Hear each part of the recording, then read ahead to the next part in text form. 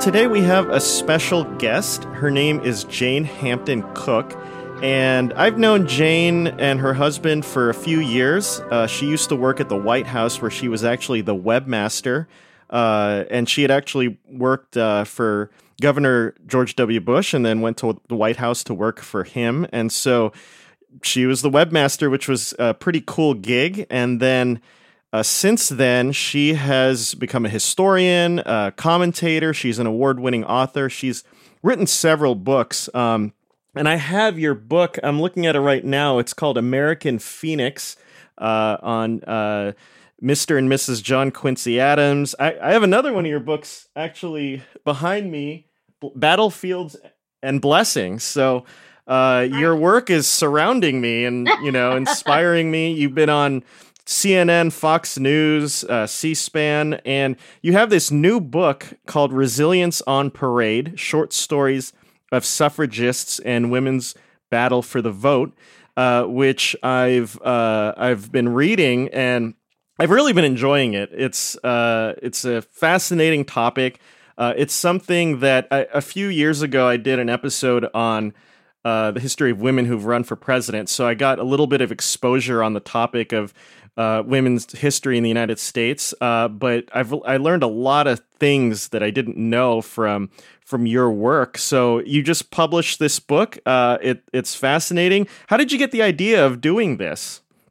Well, I was working as a historical consultant with the Women's Suffrage Centennial Commission, and the director at the time, Rebecca Kleefish, who was a former lieutenant governor of Wisconsin, had given a speech, and she turned to me and she said, "Jane, you ought to write a book."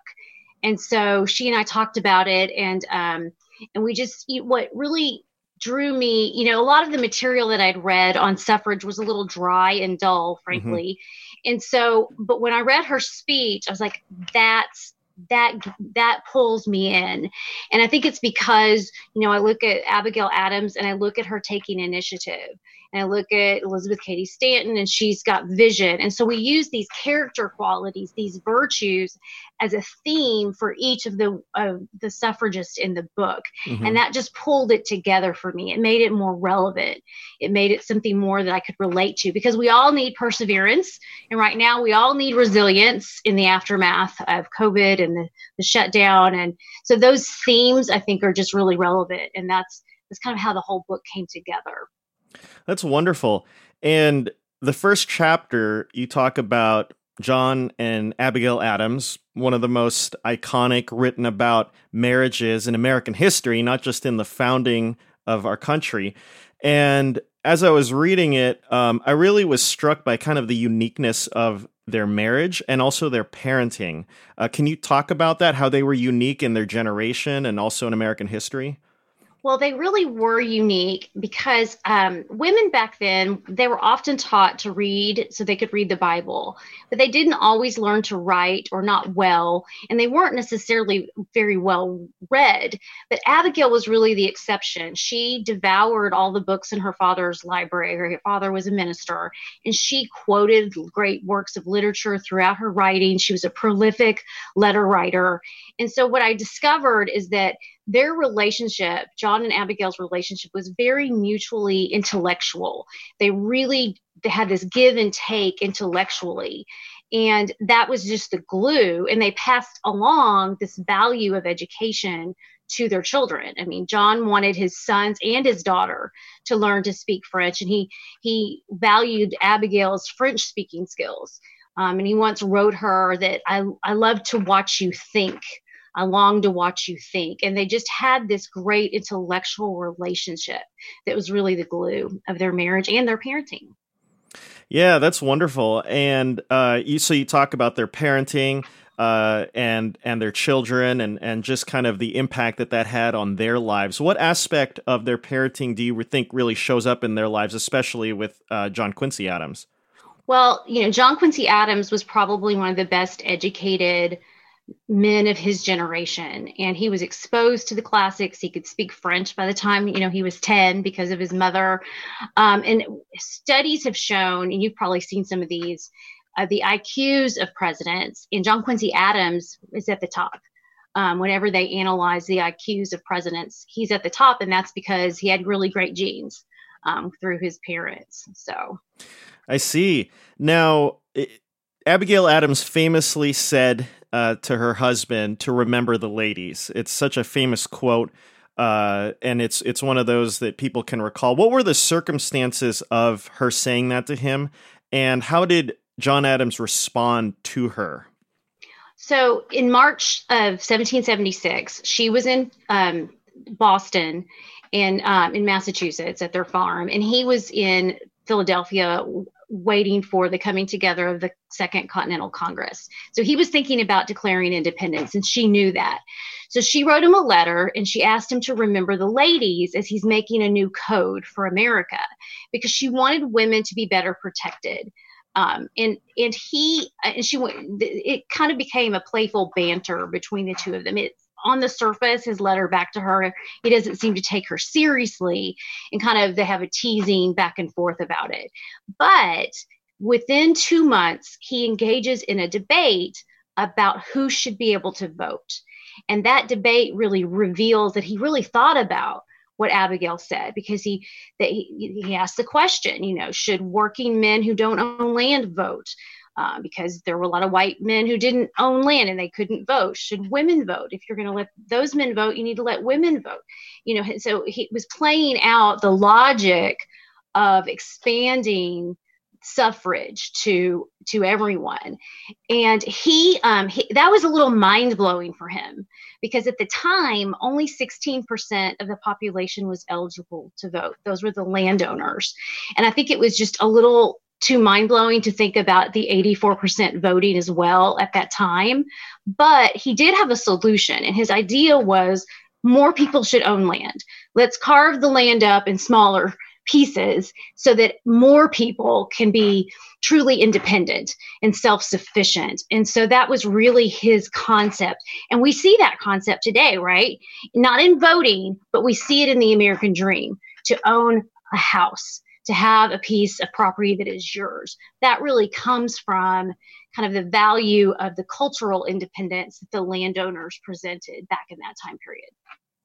Yeah, and that's a very interesting subject, because you often, when you look at the current discussions of women's rights, and when people look back at the founding, there are different views on it. There are some people that believe that the founders, they viewed women as not, being prepared to be able to vote and participate. But then you have situations where some women were allowed to vote, and it was, an issue of people owning land and being independent and being able to make that independent choice. How would you address those kind of issues on how women and their rights were perceived during the founding? So there were women that owned land that were able to vote at times. So Lydia Taft had just become a widow. This was during the French and Indian War, and the town came to her and said, "We want you to vote in this decision about raising a militia." And they needed, they needed the farmers on her land to go and serve. So they needed her consent, and the records show that she voted several times throughout her life. And I think that shows great respect for her, that they trusted her judgment. New Jersey allowed women to vote who owned land from 1776 to 1807. And so that's a little known fact, that there were women voting, and it was party politics that stopped it. The Democratic Republican Party realized, all the women are voting for the Federalists. We can stop and get more votes for the Democratic Party if we add the word male to our voting laws. So sometimes it's not what you think.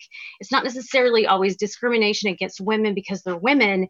It was party politics playing dirty, frankly, back then. So it's not always what you think, but but what it really struck me when I was reading John Adams's letter, and then when I looked back at the medieval era and how that's where it all came from, the land ownership, I realized, okay, the landowner was the only one in society who could go to the voting booth without bias, because he didn't depend on anyone else. And back then, it's not that you rented land and paid a check and that was it. you owed your landlord your military service. You were to, if you could vote, you would have been expected to vote like your landlord. And we can't imagine, if you rent an apartment today, you can't even imagine being told you have to vote the way your property manager is voting. But that was really where it started. And that was the concept that they had.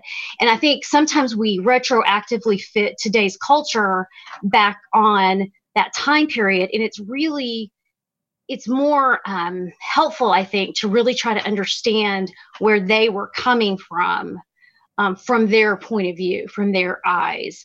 And I think you see things a little differently when you look at it that way. And then you can appreciate the progress that we've made, that everybody can vote. You don't have to own land. There's no test. We've ruled that out, and that the voting is now because you exist, as a citizen of the United States, that you are endowed by a creator with inalienable rights, life, liberty, and the pursuit of happiness. And that's where that really comes from. And I noticed that Thomas Jefferson took the word property out of John Locke's philosophy. It was, the not pursuit of happiness, but property. And by doing that, he set the stage to widening the consent of the governed to include non-property owners.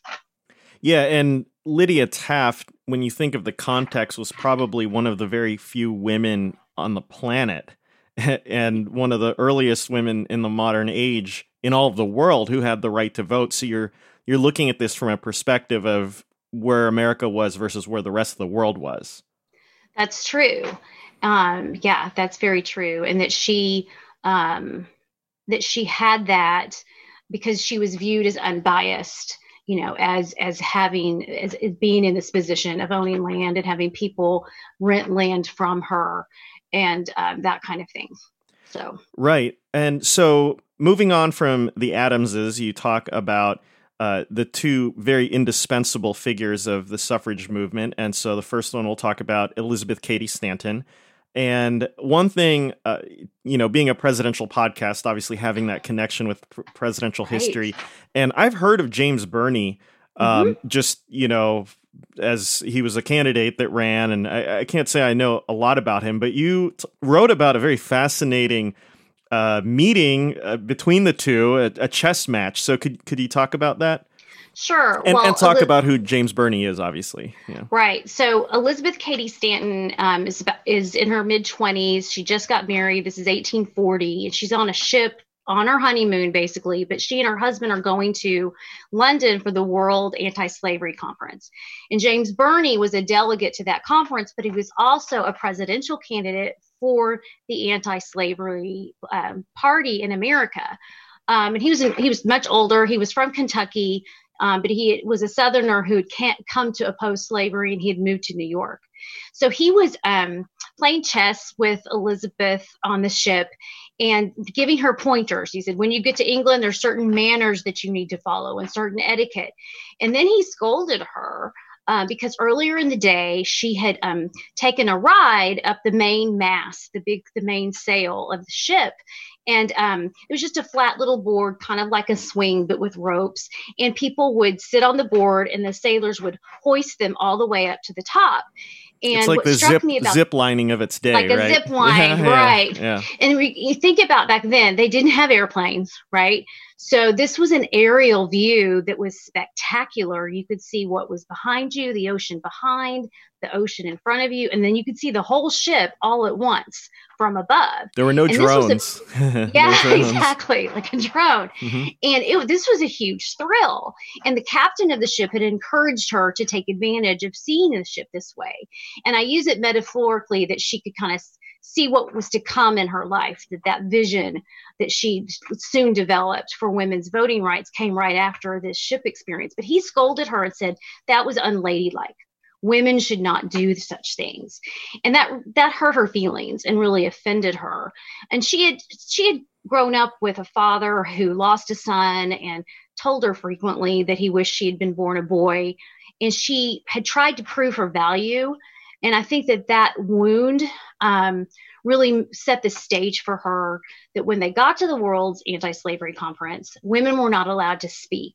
And it was at that point she had this vision of, let's have a women's conference. Let's talk about the discrimination and the laws against women. And then she realized that the pathway to solving discrimination, especially legal ones, was through voting rights. If women could vote, then they could hold their leaders accountable. And so that really became the nexus through which all of the other women's rights issues at that time flowed, was this idea of getting the vote. Right. And obviously it'd be a very long effort over many decades, unfortunately, one that would have to continue on without them.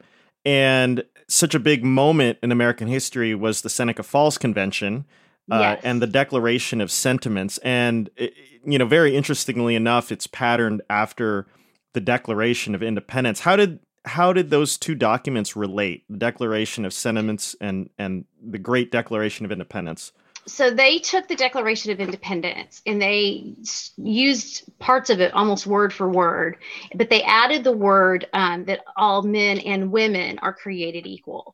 And what I appreciate about the Declaration of Sentiments is that they used the founding principle and applied it to them, that they were claiming the Declaration of Independence for women. And, that was really their nexus. And they were called little Hancocks and little Jeffersons in the newspapers, not always in a positive way, in the after effects. But then they outlined their grievances. And some of those grievances, really rubbed some people the wrong way. But because they were pretty blunt. But it was a reform movement in that way. It wasn't a revolution. It was taking the best of the American Revolution and expanding it. That's interesting because there are people I've read who say that when Jefferson and the founders signed on to the Declaration of Independence, they argued that all men are created equal was to refer to men as in humanity. Right. And that may very well have been what they meant. Sure. Yeah. Right. Yeah. But it seems like the Declaration of Sentiments was maybe saying, was it a way to say, well, that is still too focused on men and inadequate to describe women as well? Is that, or is it kind of, did they see themselves as kind of declaring the founding principles as inadequate, or did they see themselves as creating something new, or going along with it with more implications? I think what they were doing was a lot of the state laws that were written after the Declaration of Independence, the Constitution, and we can talk about this in a minute, up to that point did not include the word male or female. But when state laws were written, the words male were often put into the laws.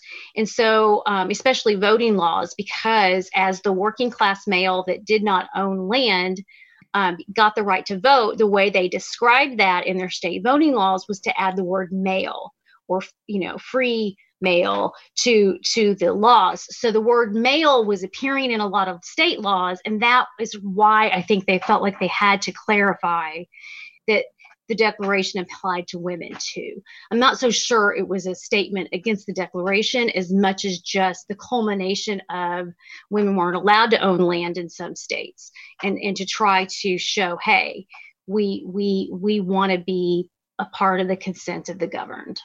And not to get too far ahead, but you talk later on about the amendment process, future amendments where that issue, the term being male, becomes an issue. But it seemed like the Constitution didn't make a distinction between one or another. Was that because the issue just wasn't really being discussed, or was it because of a conscious effort by the founders to say that, well, this doesn't discriminate between men or women? I think if you were to ask the founders if women were considered U.S. citizens, I think they would have said yes. And I think that they purposefully kept some of the Constitution sort of vague, so that it could so it could be timeless, so that it would, if you got too specific in some places, then it would, it would cause other problems. And I think that's one reason why they did leave certain words out, that they didn't define citizen as male. I think they thought, they expected women to obey the laws, right? If a woman committed murder, she was going to jail. So, it was, they really saw the blessings of liberty as applying broadly, but it's really more how those state laws got applied later that created some of the problems.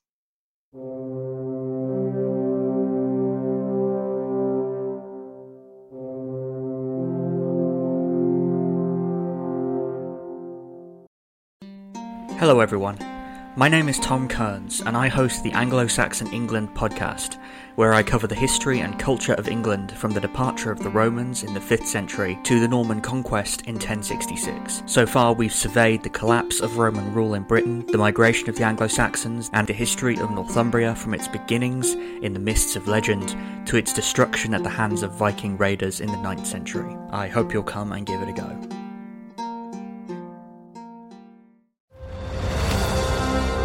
I'm Ken Harbaugh, host of Warriors in Their Own Words, a podcast that presents the unvarnished, unsanitized truth of what we have asked of those who defend this nation.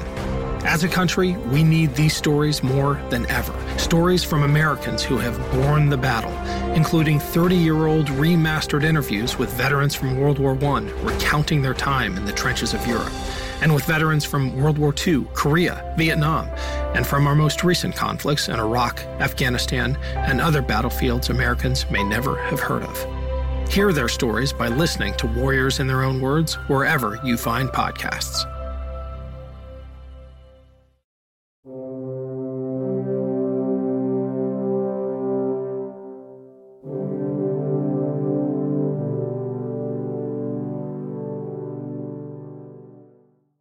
Now, before I get to Susan B. Anthony, just going in the order of those chapters, Sure. You talk about Sojourner Truth, and I love the way you introduce her because I wasn't familiar with her name before Sojourner Truth.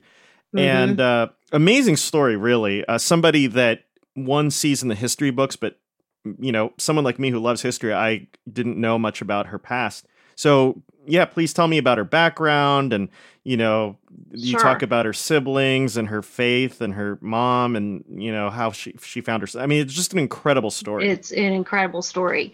And it's taken from her narrative, her memoir. So she was born Isabella Baumfree, probably around 1797, 1799 in New York. And she happened to be born as New York was making laws to gradually abolish slavery.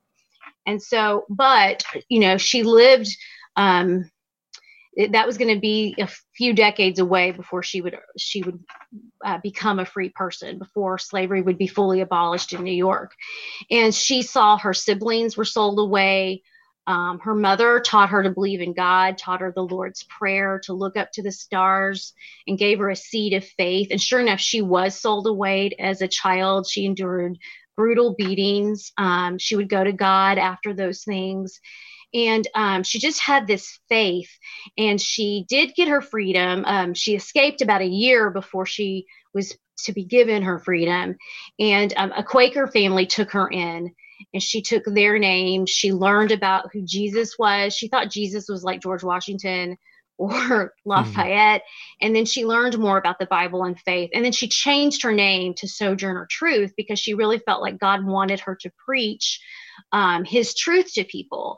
And one of the ways that she did that was she gave her slave story to an abolitionist who published it. And that's why we know her slave story. And so that's really how slavery got abolished, was these slaves that got freed in the northern states shared their stories, and that helped people to really see the evils of slavery. And she became not only an abolitionist, but a supporter of women winning the right to vote. And she gave this amazing speech called Ain't I a Woman during an Ohio Women's Rights Convention in the 1850s. And they published her speech a few weeks later. And the writer said, "You had to have been there. It was so powerful. I wish there was a way to convey to you the emotion and the body language." Like, he was really longing for a TV. He just didn't know it. But it was just her delivery was just so emotional and powerful because she did draw upon her slave experience. And she was saying, hey, ain't I a woman? Ain't I human? And shouldn't I have the right to vote? Like male counterparts. Right. And I think that it's interesting when people talk about the horrors of slavery, there's a lot to talk about, but right. I think the thing that really sticks with me in anything I've read about it is just the selling of families and just breaking up. Right. And you talk about her mother who had many kids. How many kids did she have? Like a lot, 8 or more. A lot. Yeah. Right. And it sounded like basically from what you wrote that they were all at some point taken away, and she just her mother lived with the knowledge that her kids at some point would be taken away one by one. That's right. That's right. Yeah. And I didn't write about this in the book or in terms of the story, but she met one of her sisters as an adult and didn't know she was her sister for a long time. And then that was figured out later. And her children were also sold off. And one of the stories that I tell in her chapter on she really represents perseverance. That quality was that one of her children was taken away and then was sold south, which was illegal in New York. So she went to a judge and she fought for that child to be brought back. And she won her court case, her child custody case, which is pretty astounding for back then. And she really credited God for bringing her child back to her. And then she had this vision after a few years later, after the Emancipation Proclamation, that she wanted to meet the great emancipator. She wanted to meet Abraham Lincoln, and God gave her that opportunity from her point of view, because about 6 months before Lincoln's death, she got a chance to meet him in the White House.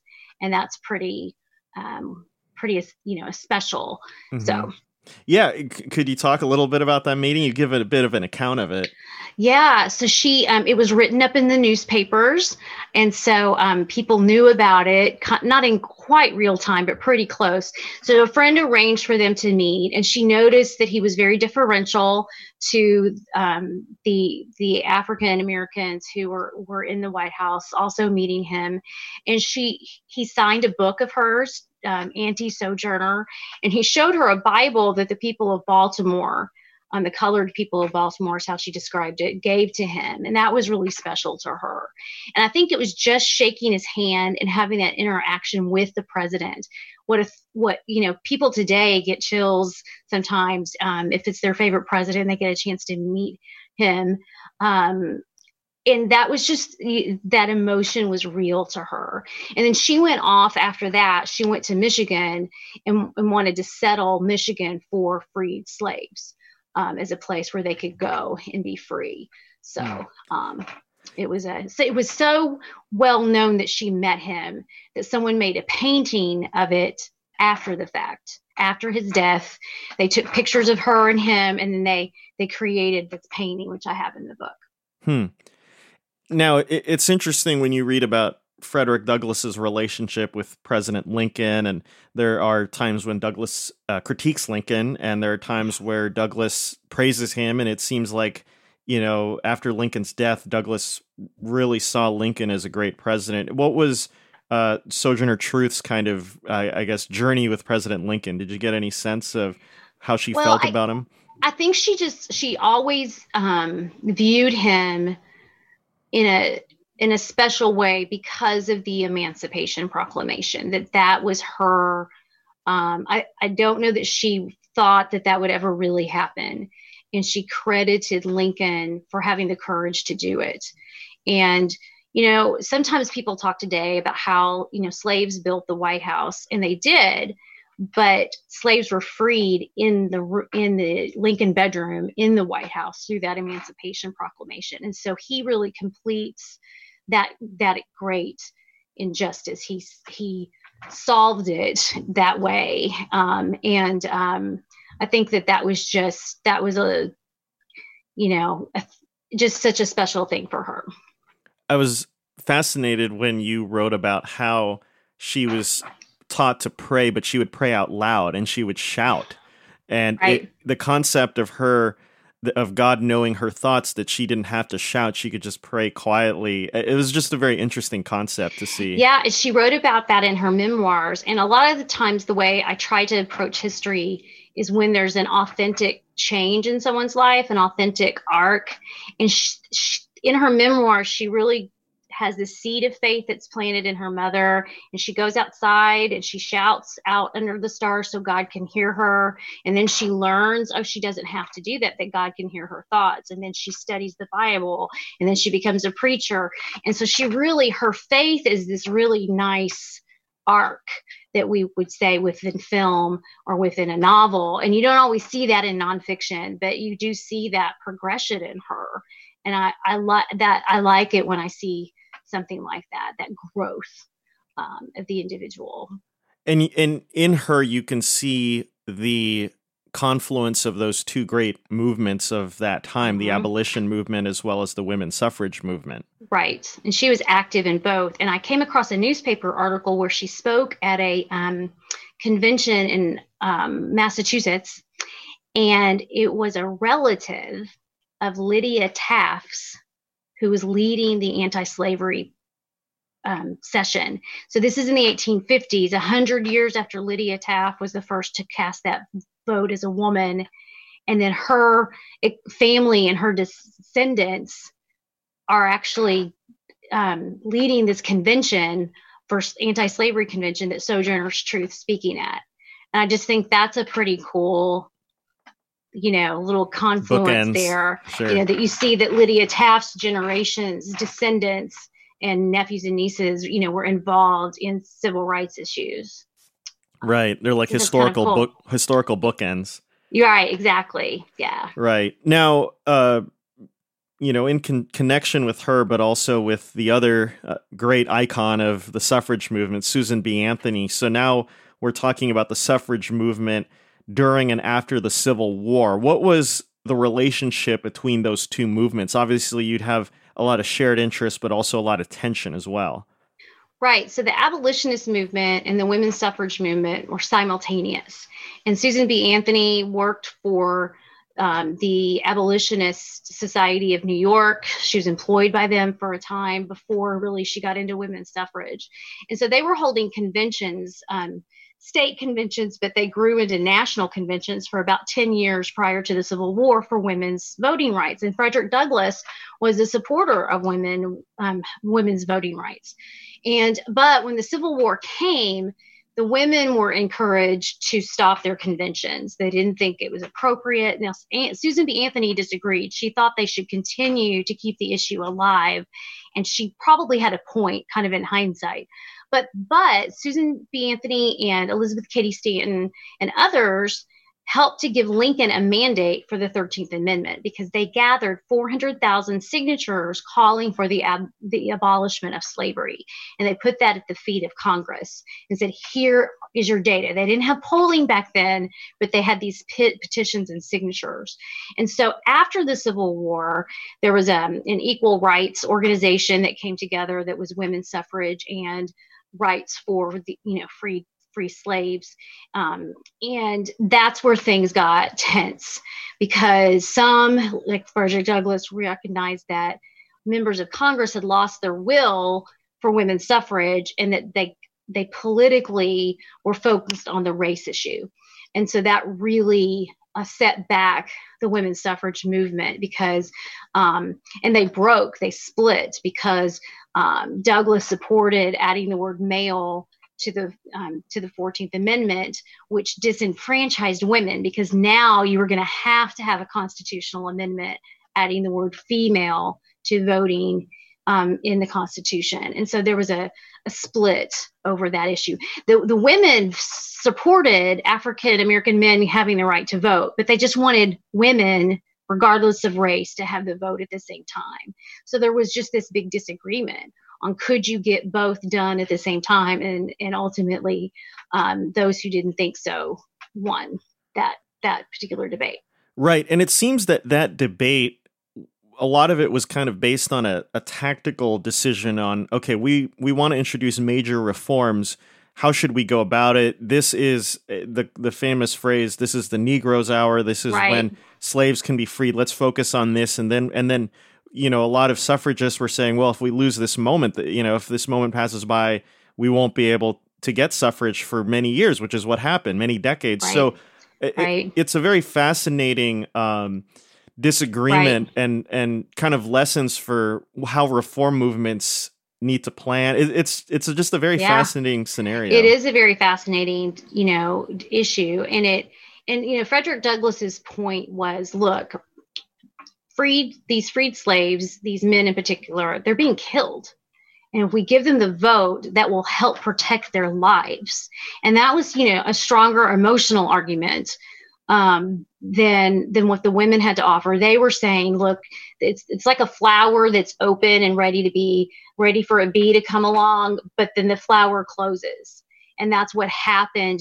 The politicians were just tired of reform by the time you get to, you know, the 1870s, after they passed the 14th and 15th, 13th, 14th, and 15th Amendment. They were just ready to do other things.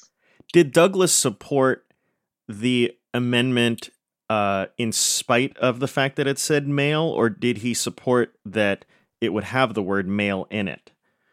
You know, I don't know specifically how that, like, I don't know who introduced the word male to the amendment, but I think he came down to, I think he came down to, this is the best way to go to get it done. Mm-hmm.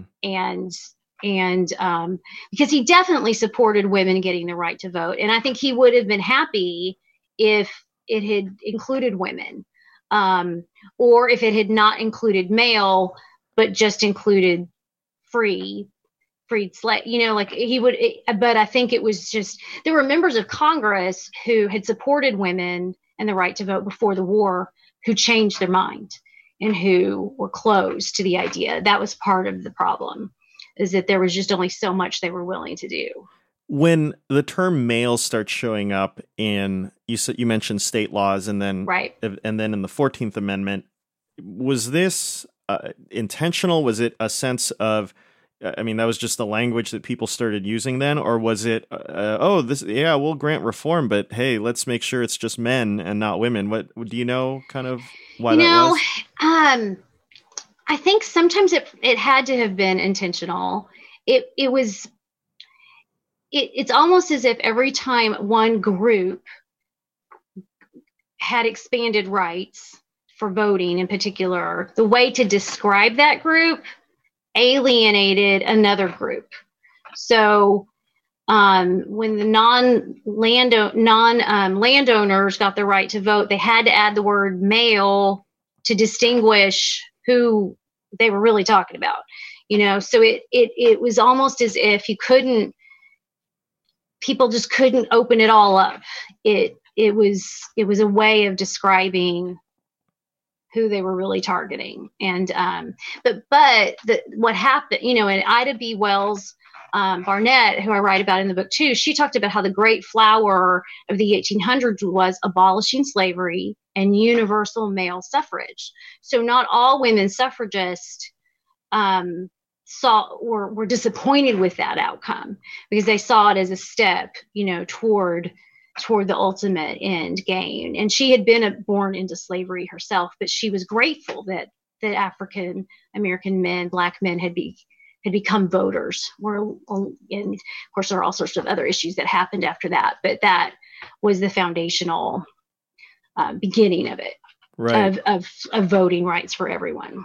Right. And you mentioned how Susan B. Anthony and a large part of the suffrage movement essentially changed their strategy with how they took on that term. Could you talk about that? Yes. So they began to lobby for the 16th Amendment to the Constitution to give women the right to vote. And they also switched tactics, because Susan B. Anthony thought, well, I'm a U.S. citizen and I'm going to test this. And so she, in 1872, voted in the presidential election for Grant. She voted for Grant, and she was put in jail, and she went under trial. And she went through to all of the county post offices in New York where she was being tried, and gave a speech to bring the jury over to her side. And so then they moved the case to another county because she was so effective in communicating her side. But her point was, I'm a U.S. citizen. I should be allowed to vote. And unfortunately, the judge who oversaw the case had predetermined that she didn't have the right to vote. So he had written his opinion before he heard the arguments at trial, and he told the jury to dismiss the arguments, and it was really not a fair trial. But she stood up and gave her case, and she gave a very effective case. You expect me to obey the law, I should have a say in who makes those laws, and I'm a U.S. citizen. And they said, well, yeah, you still don't have the right to vote. But she tried a different tactic. Right. And the dialogue from that trial, it reads like from a movie. And it does. The judge really plays his role as the villain well. I mean, you're reading it. And as you said, she's brilliant in what she says and her replies, better than, I mean, she sounded like, I mean, I'm not a lawyer, but she sounded like a lawyer, a constitutional lawyer. Yeah. Yeah. And they say that Elizabeth Cady Stanton did a lot of the rhetorical writing, but that Anthony was the thunderbolt in delivery, that she was the gifted speaker and Anthony was the gifted writer. Stanton was the gifted writer, and they worked very well together. But, they never gave up till their dying day, pursued a constitutional amendment giving women the right to vote. And they went to Congress year after year. And the newspaper accounts sometimes made fun of them. But they showed they were serious and that they were resilient. They did not give up. You mentioned that her case could have gone to the Supreme Court. Yes. How did that all work? So the judge was very smart, and you're right, he played his role of villain very well. He released her from jail.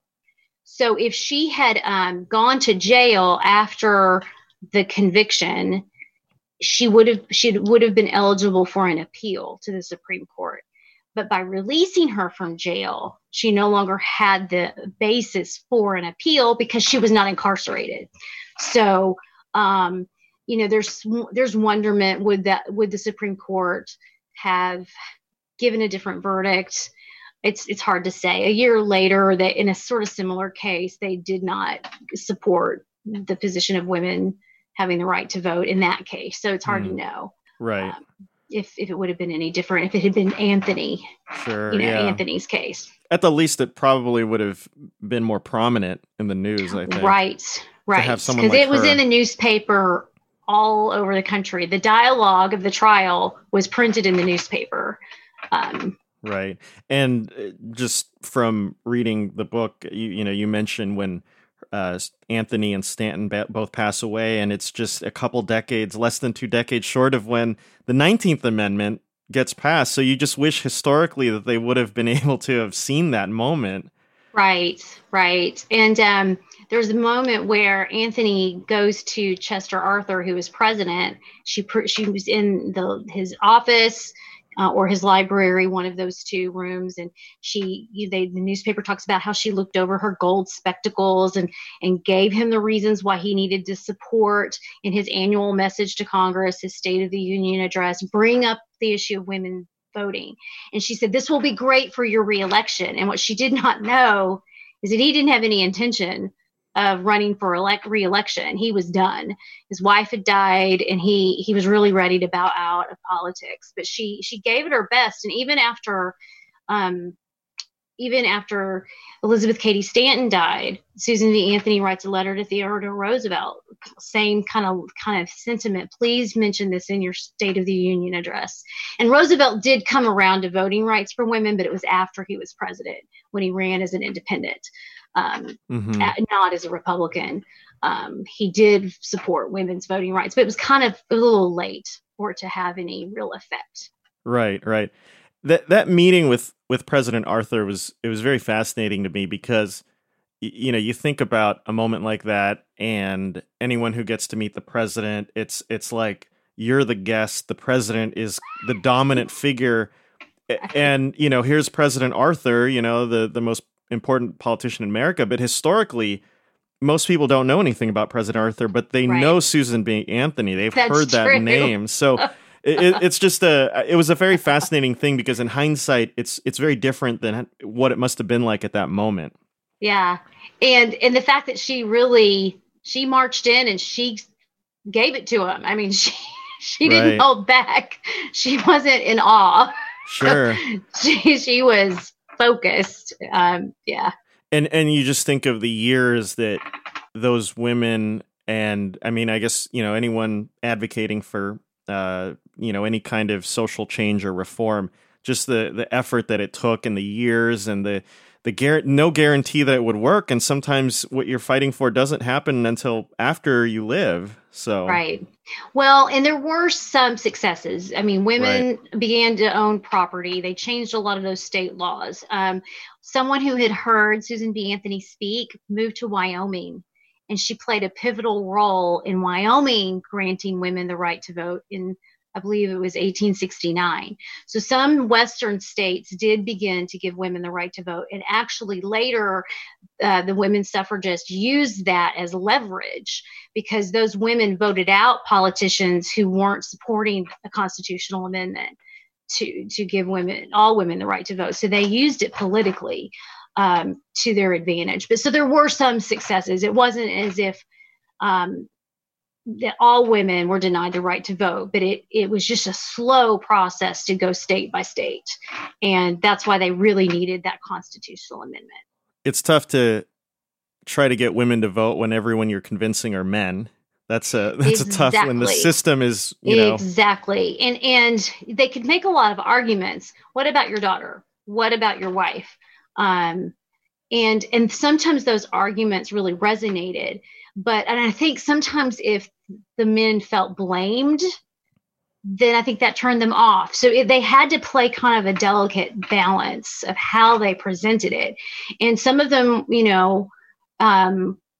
were, really successful in convincing. They kept note cards on what the senator or congressman's wife's position was on the issue so that they could go and say, well, we know your wife supports this, if she did. And so they were very detailed in their strategy in trying to convince members of Congress.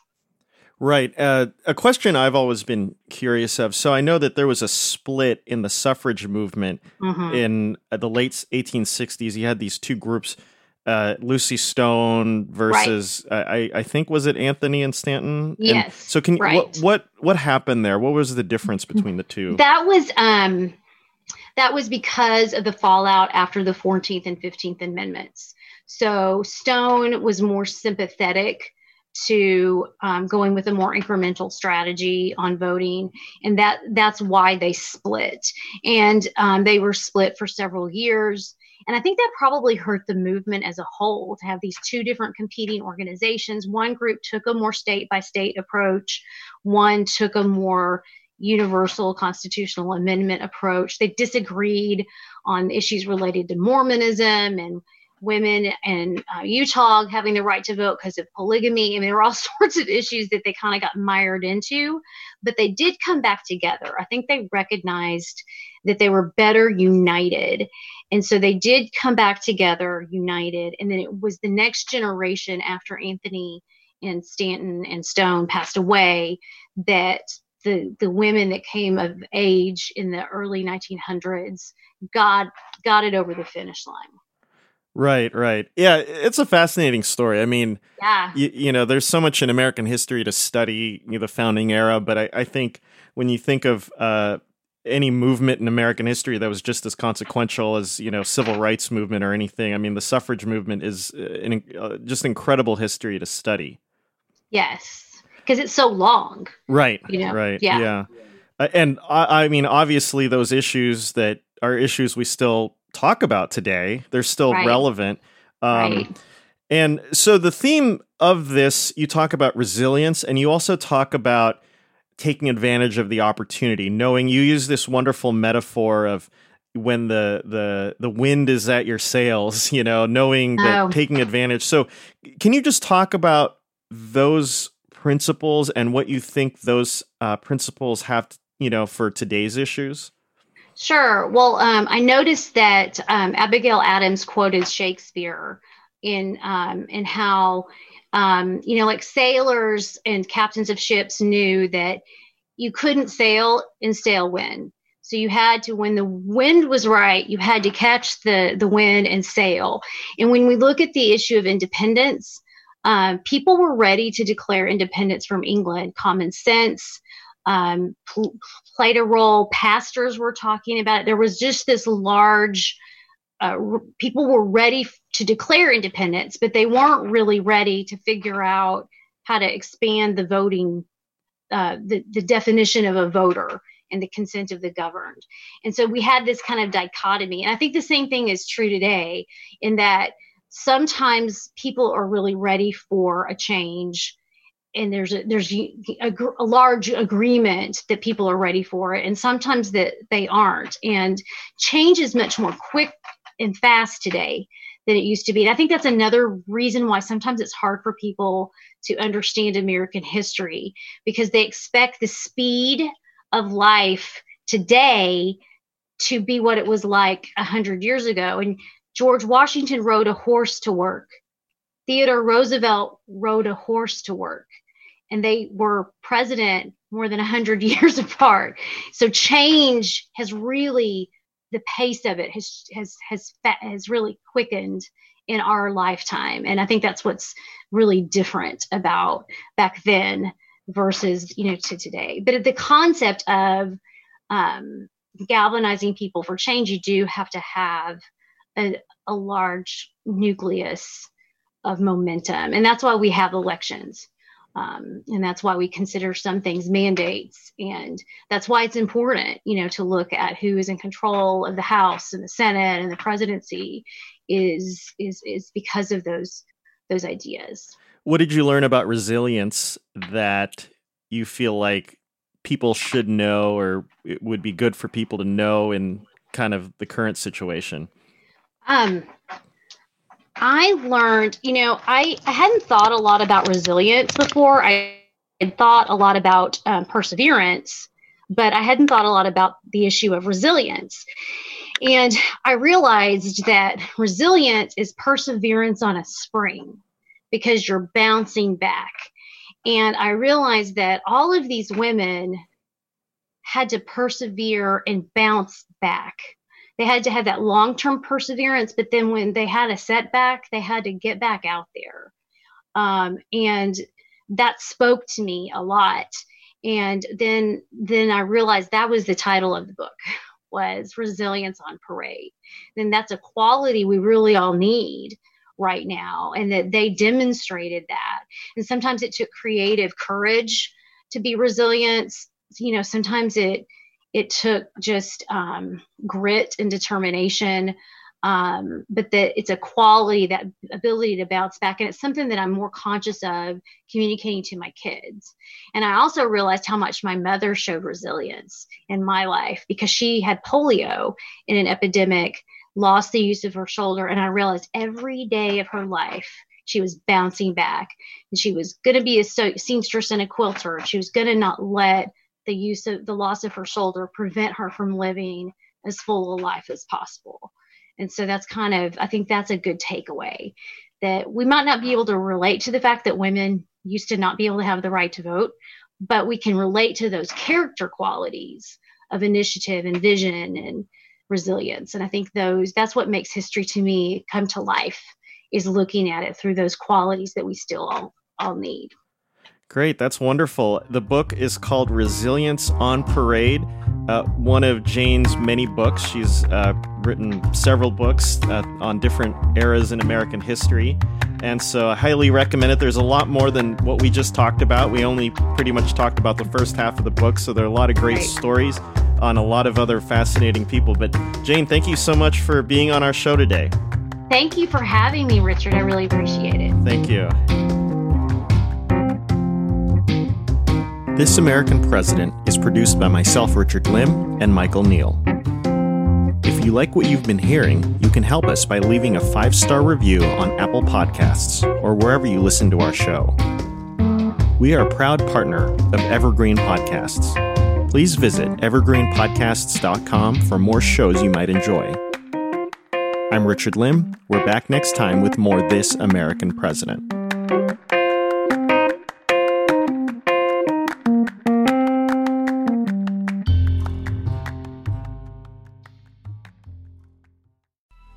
Coming up on 5 Minute News, I'm Anthony Davis. You might think it's partisan because maybe it's critical of one side or the other, but it's not, it's just the truth. And I think that's also something that's kind of unusual for Americans listening to the radio or to podcasts, because the news landscape in the States has been so partisan for so many decades. So 5 Minute News is verified, truthful, independent, unbiased, and essential world news daily.